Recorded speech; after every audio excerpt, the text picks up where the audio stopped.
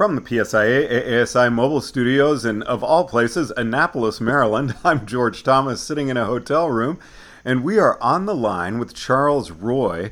Charles, thanks very much for taking the time to chat with us. Oh, thanks for having me, George. This is great. Now, Charles, we're starting a series with a number of you who are looking at trying out for the national team next April in Breckenridge. What is it that's kind of gotten you to this point? That's, if you asked me a year ago, I didn't think that I was going to be trying out at this tryout. I kind of had my eyes set on the 2024 tryout, but the Eastern Division did something a little bit different this year where they had a Eastern team tryout, and I saw that. I knew I wanted to go to it, hoping that it might bring out the best in my skiing and teaching, but I didn't think that I was actually going to make it, and I did. And then I was like, oh man, I really need to get to work because I'm got to go try out for the national team next year. You know, that's so funny what you just said, because you immediately took me to my first tryout for a ski school. I went out there, I thought, this is going to be fun, I'm going to get something out of it, and I'm never going to be selected. Right, yeah, exactly. Yeah. No, that's kind of, when I first got started in the industry, that's kind of the same idea I had, because my first job was actually as a snowboard instructor, and my snowboarding was like intermediate, maybe close to advanced, and so I was like, well, I'll go and do the training and check it out, and I made it through. They had me be an instructor, and I was hooked. So where did you start? I'd really like to find out about you and how you got into instructing.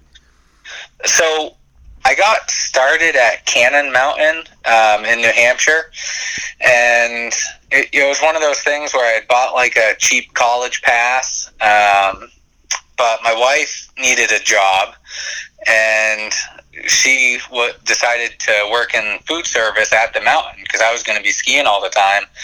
And they said they were hiring instructors, and I was like, well, maybe I should, do something besides just ski. And sure enough, that's how it got started, and I was hooked after the first couple of weeks. Now, Cannon Mountain, that sounds like Jeb and Matt Boyd country. That is true.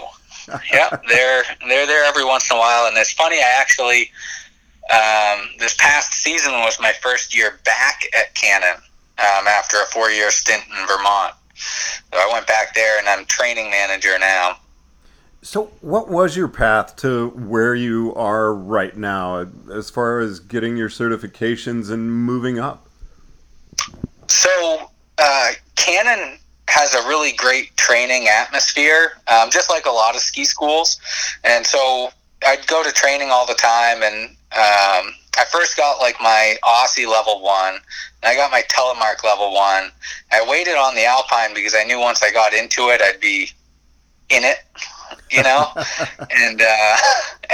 that's how it worked out. I got my Alpine level 1 at Cannon, started training for my level 2, but when I graduated college, my wife and I moved up to Burlington, Vermont, and I got a job as Alpine manager at Bolton Valley, and I was continuing to train.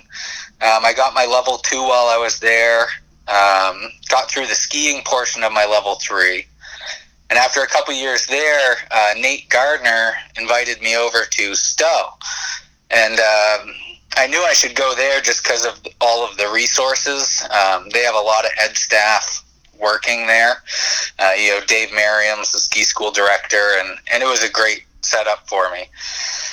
So I went there, finished off my level 3, and once I finally got that gold pin, I was like, all right, now it's time to get to it. And so 2 years ago, I tried out for the Eastern development team. And so I made that, and this past season was actually like my first year on ed staff, so getting to go out to all kinds of educational clinics with PSIA. And man, what a great opportunity that is, and how awesome is it to get to go to all of these different mountains and meet people from different areas.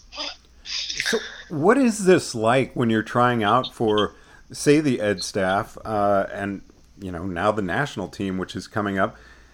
None of the exams are competitive until you reach a certain point, and then they're only selecting a certain number. Yet you become friends with all these people because this has been your life for, a number of years. Do you feel support toward each other? Are you helping each other, or do you feel competitive? Oh, I mean, it's absolutely a team atmosphere. You only feel the competition with yourself.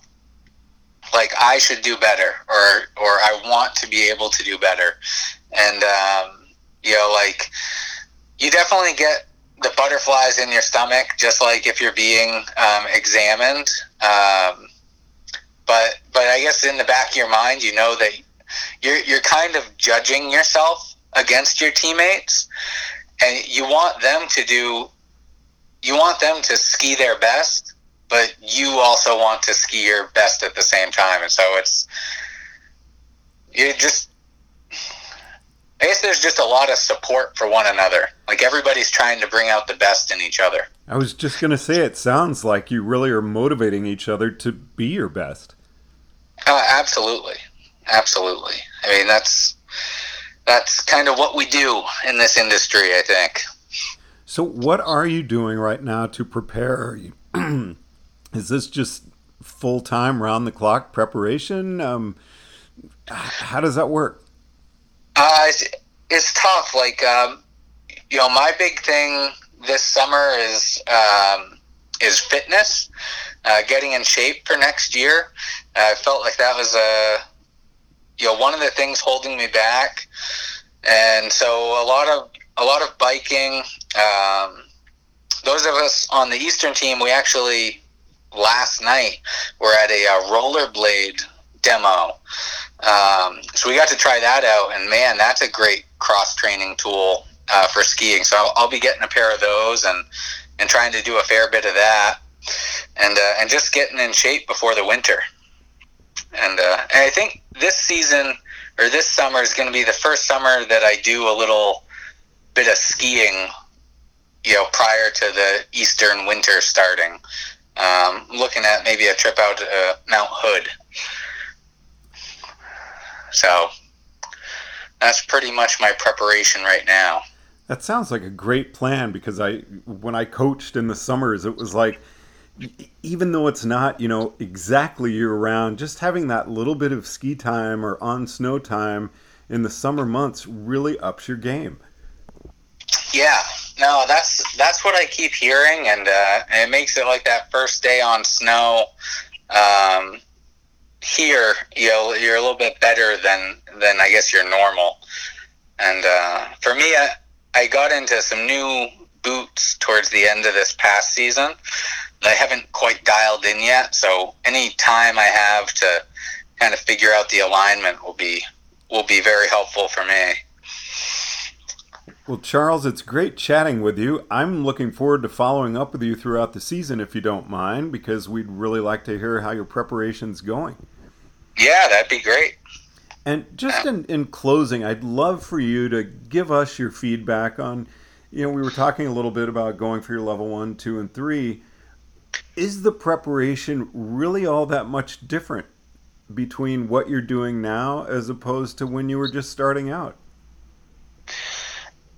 No, not really. I've kind of gone into every exam and tryout with the same mindset of just trying to ski my best and teach my best. As we all have different days out on the slopes. Like, some days don't feel as good as others, but the more consistent we get, the more they start to feel the same. And so that's what I work towards, so that when I do get to an exam or tryout, I can ski my best and not come back from it thinking, oh, I had a bad day. Well, Charles, I sure appreciate you chatting with us. And again, look forward to checking in with you throughout the season. Hope you have a great night. Yeah, thanks for having me, George. From the PSIA ASI Mobile Studios in Annapolis, Maryland, I'm George Thomas. You've been listening to First Chair.